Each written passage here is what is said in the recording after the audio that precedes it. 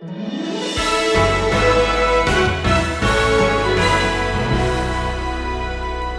wasn't being promoted because he knew how to hobnob with all of the politically well-connected and the wealthy, the hoi polloi. The most attractive thing about his life and your life and mine will never be the nameplate at the office, the salary and benefit package, what you drove to church in this morning, and what kind of house you're going to go home to. None of that. The greatest attraction to Christianity is a Christian who seems to be glad he is.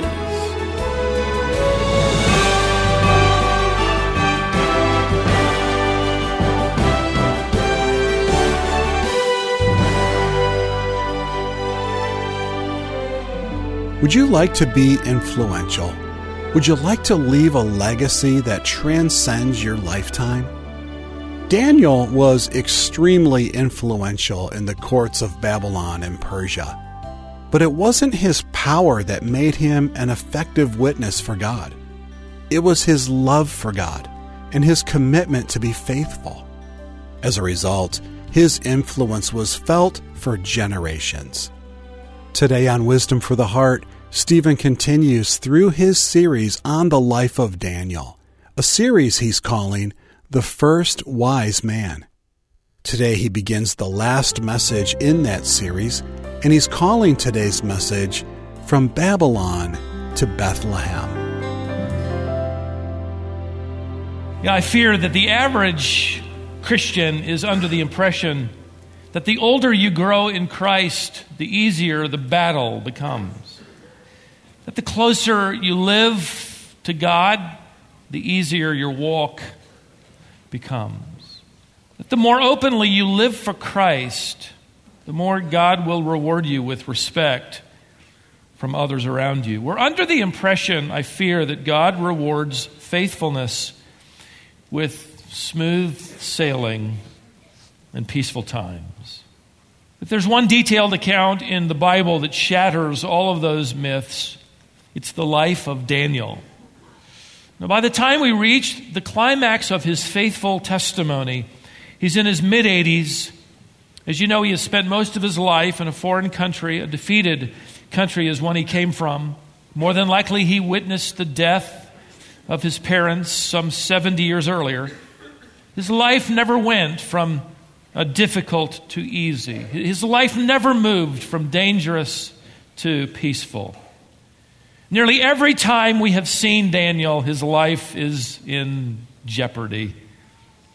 Chapter 6 ends the narrative section, or the biographical section of the book of Daniel, and with that our study will end as well. We looked at some of that prophecy from this man's life in chapters 2 and chapter 7 in our last session. We're going to end our study primarily focusing on the life of this man. Before the dust settles in chapter 6, and the biography of Daniel comes to a close, his lifestyle of wisdom will be etched into those kingdoms and certainly into our hearts and our minds as well. At least that would be our prayer. It's been said before that knowledge is knowing the right answer, and wisdom is having the right attitude. Knowledge is the ability to repeat back the truth. Wisdom is being able to live out of the truth. And as I studied this chapter, and it may be a familiar one to you if you've known the Lord for any length of time, as I looked at it again with fresh eyes and open heart, 5 words lift off the page of this man's biography that we'll use as an outline. These are 5 ingredients, demonstrations, attributes of genuine wisdom. The first word is personality. Look at verse 1. It seemed good to Darius to appoint 120 satraps over the kingdom, that they would be in charge of the whole kingdom, and over them 3 commissioners, of whom Daniel was one, that these satraps might be accountable to them, and that the king might not suffer loss. That's a biblical way of saying so he won't lose his shirt. Now, Darius is more than likely one of Cyrus's vice regents. We know from history that his name was Ugbaru, chosen by Cyrus to reign as king in his stead in this capital city, that is. The name Darius is simply an honorary title like Pharaoh of the Egyptian world or Caesar of the Roman world. Darius, in fact, the word Dara from the Persian language simply means king. And this particular man will reign in this capital city under the rule of Cyrus. In fact, the last verse of chapter 5, just a few lines up, tells us that he received the kingdom, which means it wasn't his, in effect. It was Cyrus's, who commissions him to reign, and he'll reign for about 14 years. Verse 3. Then this Daniel began distinguishing himself among the commissioners and satraps because he possessed an extraordinary spirit. And the king planned to appoint him over the entire kingdom because of it, effectively. Now mark that phrase. He was possessing an extraordinary spirit. You could translate that an excellent attitude. Simply put, he had a great attitude. And that marked him, by the way, and those around him. Wisdom is being demonstrated through his personable spirit.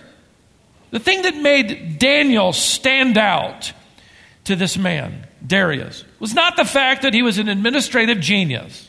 Not the fact that he's a great leader. He had just the right amount of charisma so that he was, likable, but not untouchable. He wasn't being promoted because he knew how to hobnob with all of the politically well-connected and the wealthy, the hoi polloi.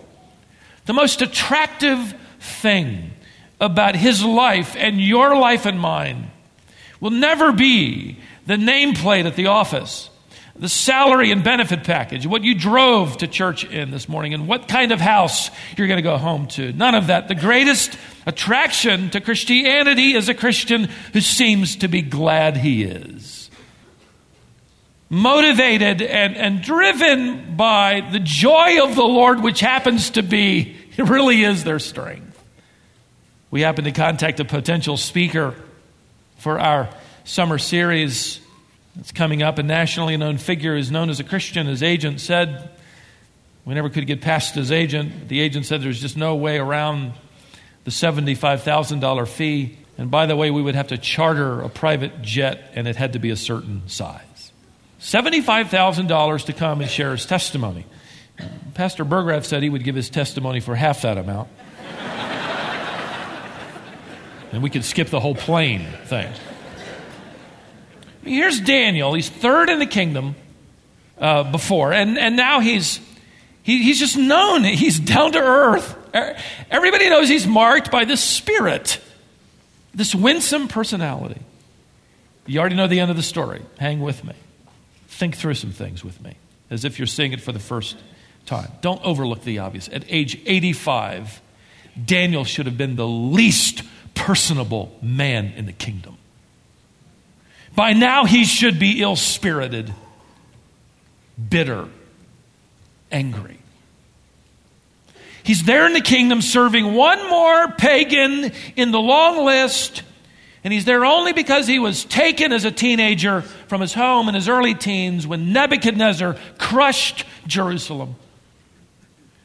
Jewish tradition long held, and early church fathers, that Daniel had been indeed subjected to castration as a young teenager. Chapter 1 implies as much. He's put under the care of the eunuch leader.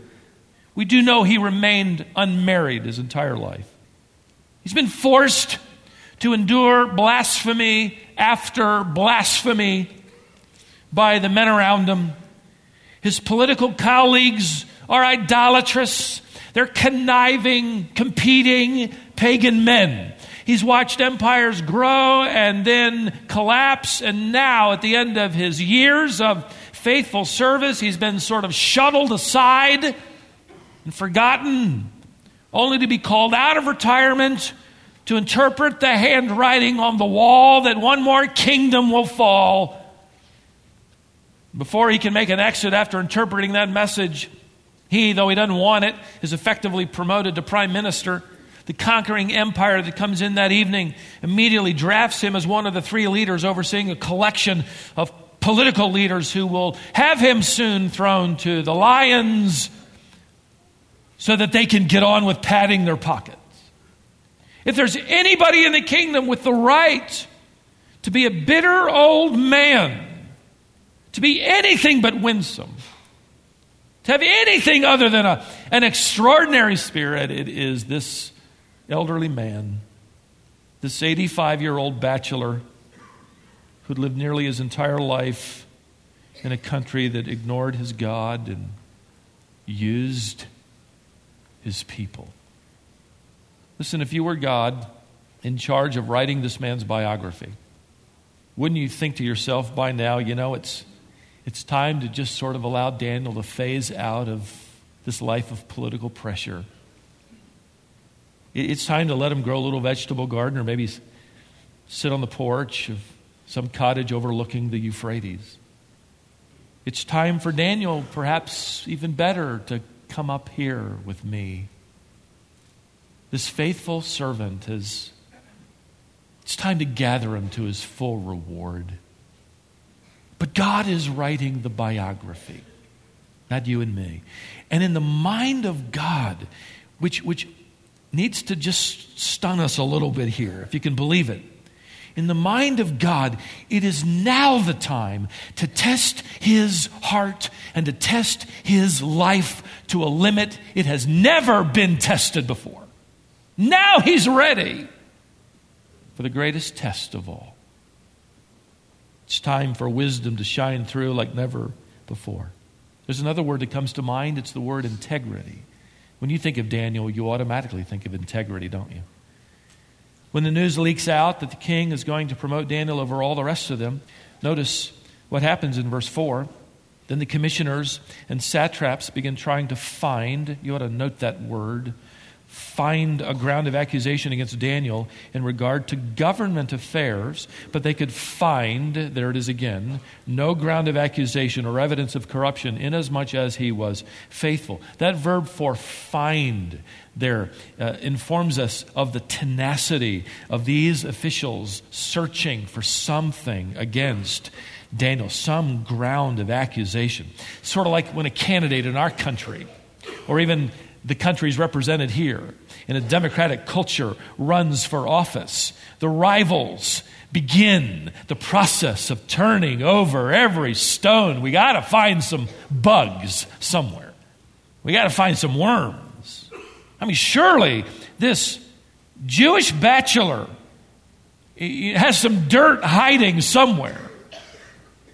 I mean, he's lived in Babylon, and when in Babylon, do as the Babylonians, right? Shouldn't be too hard. We got 70 years to sift through. We'll find it. So if they lived in this culture, effectively started trailing Daniel. They hacked into his computer. They checked all his mail. They tracked his credit card expenses. And got to be something.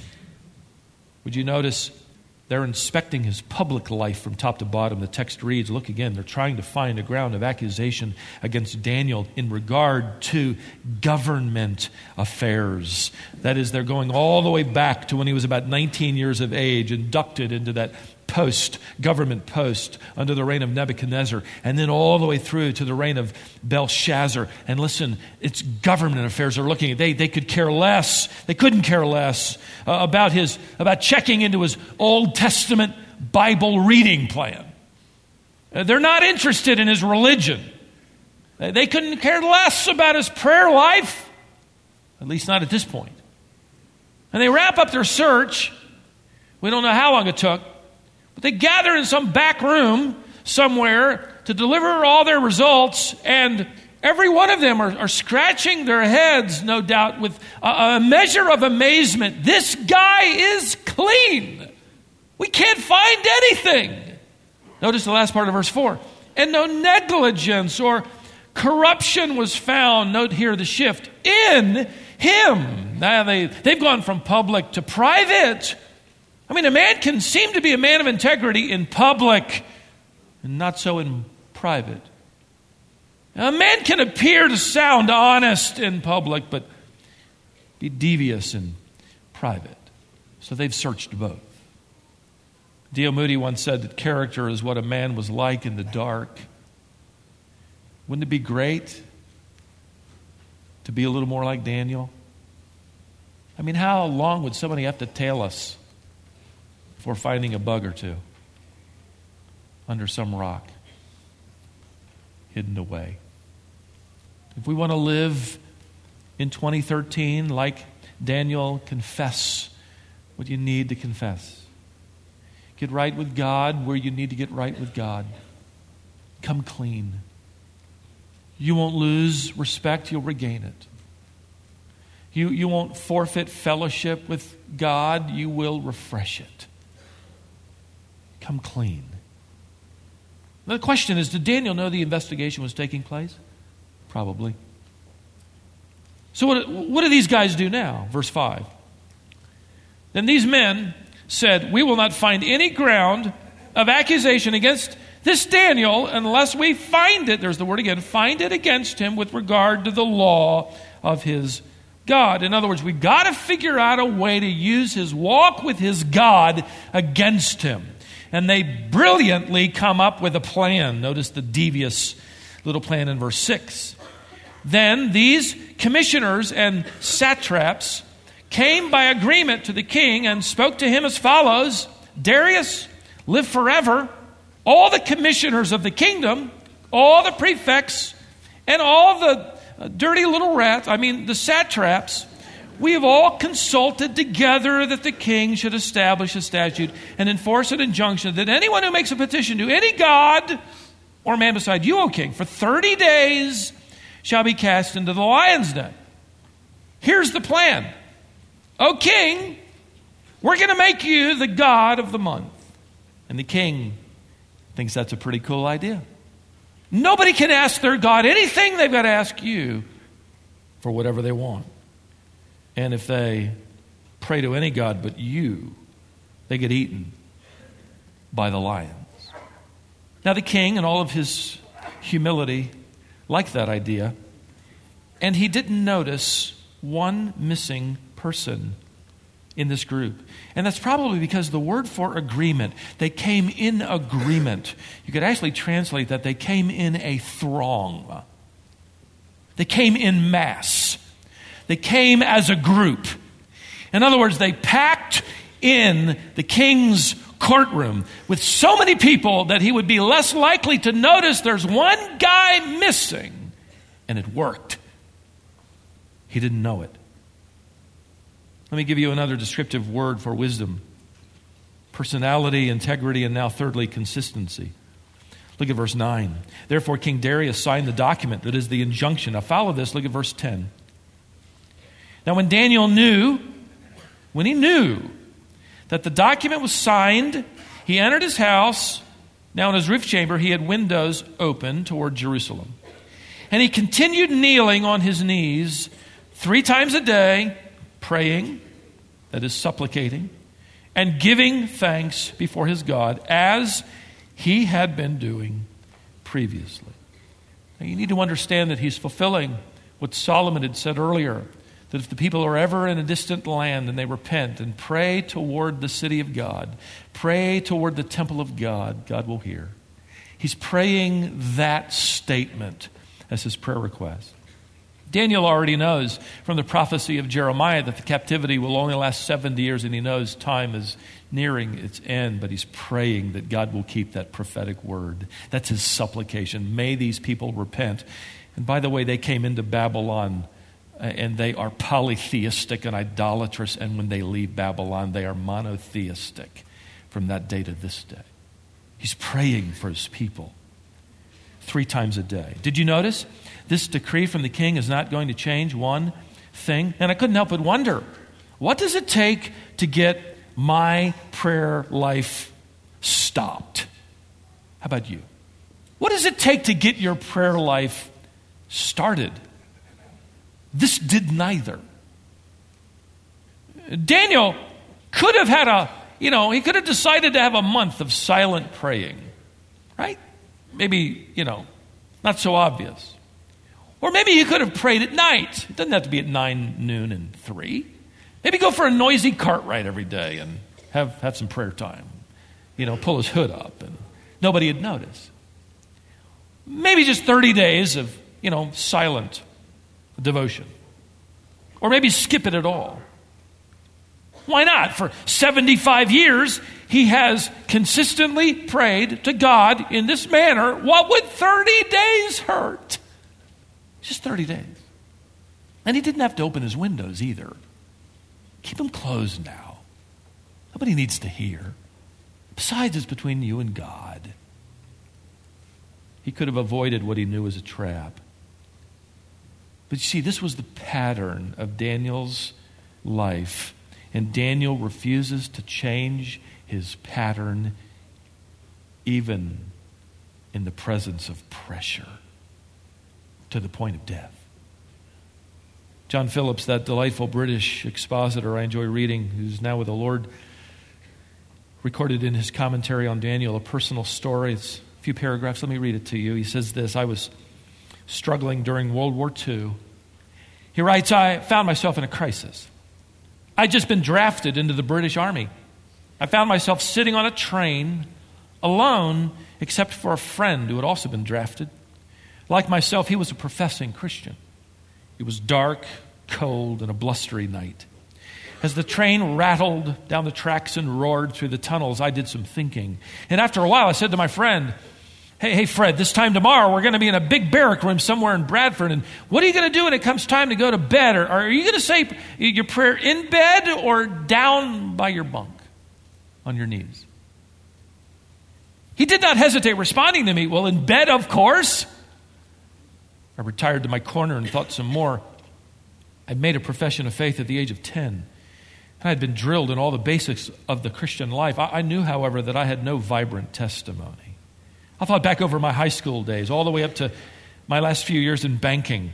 I had been a compromiser. I'd managed to jog along showing one face to my friends at school and my colleagues at the bank and quite another face to my parents and my Christian friends. And I realized there in that drafty, noisy train that what I had was a second-hand faith, the kind of faith that Lot had, who compromised with his world. I needed the faith of Abraham and Daniel. By this time, Fred was sound asleep. I pulled my coat collar up and shrank down into my coat for warmth, and there I prayed, Lord, I am not proud of my Christian life. I don't even know if I'm a Christian. But here and now, I want to settle it, and I purpose in my heart to let you be the Lord of my life. I'm going to show that by kneeling by my bunk in that barracks tomorrow night, and with your help, I'm going to be a genuine Christian from now on. John Phillips writes, I still remember that first day in the Army. We got there, we arrived, we were hauled here, there, and everywhere. We were given shots and issued boots. We were offered tasteless Army food and documents to sign. We were soldiers, and then bedtime came. I did what I decided to do. I put my Bible on my bed, and I knelt down by my bunk, and nothing happened. Nobody noticed. Nobody cared. I don't know whether or what I really prayed. I vaguely remember counting up to 50 and saying amen. But that was all right with God, I'm sure. For starters, I had made my statement. I had purposed in my heart I was going to live for God. Have you made that statement? Is it time to make it again? Daniel went into his room and effectively said, even though I may lose my life, I'm going to kneel. Why? Because I've always knelt. Not because that's the posture that only God observes, but that's how I've done it. I'm going to make supplication to God. Why? Because I've always done that. I'm going to give thanks to God. Why? Because I've always done it. And I'm going to open my windows. Why? Because I've always done it. In other words, I'm not going to compromise or change now that pressure's on in my life.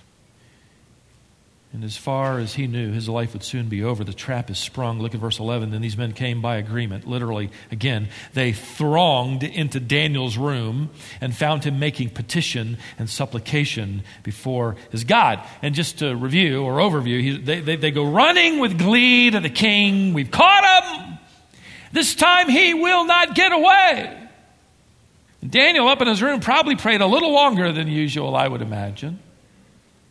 It may be his last time. And it's not his last time because he is disobedient to God, but because he is obedient to God. He's about to face the greatest test of his life, not because he is faithless, but because he is faithful. James Montgomery Boyce wrote, what Daniel believed, he practiced openly. No retreat, no backing off, no privatizing convictions. He knelt in the sight of Babylon. Oh, how we need more Daniels who will open their windows and honor God before a watching world, no matter what. Man, is that good. Maybe it's time for you to open your windows to your watching world. Verse 14, as soon as the king heard this statement, all these tattletales, they're there standing around en masse. Immediately he's deeply distressed, set his mind on delivering Daniel, and even until sunset he kept exerting himself to rescue him. In other words, there's got to be a loophole somewhere in here. Besides, the king knew he'd been purposefully deceived by these men in order to eliminate their honest competition. The only honest guy he knew he could trust. He knew he had been tricked by them. There's got to be a way out. Verse 15. Then these men, at the end of the day, came by agreement to the king. There's that same phrase again. They came thronging. Why? Because they're cowards. That's why. Daniel stands alone, and these guys cannot move without being a part of the herd. How much like the world that blindly follows the crowd, how much like the Christian we should be, like Daniel who is standing alone. Notice here, they said, recognize, O king, that it is a law of the Medes and Persians that no injunction or statute which the king establishes may be changed. There's no loophole. Daniel has to be thrown to lions.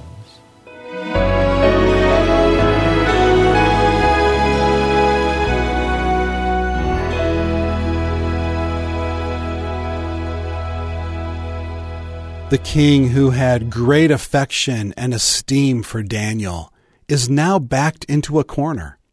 The law requires that Daniel be thrown into a den of lions. What happens next is going to have to wait until next time, because we're out of time for today. You're listening to Wisdom for the Heart, the Bible teaching ministry of Stephen Davey. We'd really enjoy hearing from you. Please take a few moments and drop us a note. Our mailing address is Wisdom International, P.O. Box 37297, Raleigh, North Carolina, 27627. If you prefer communicating electronically, our email address is info@wisdomonline.org. You're not going to want to miss the conclusion to today's lesson, so join us next time right here on Wisdom for the Heart.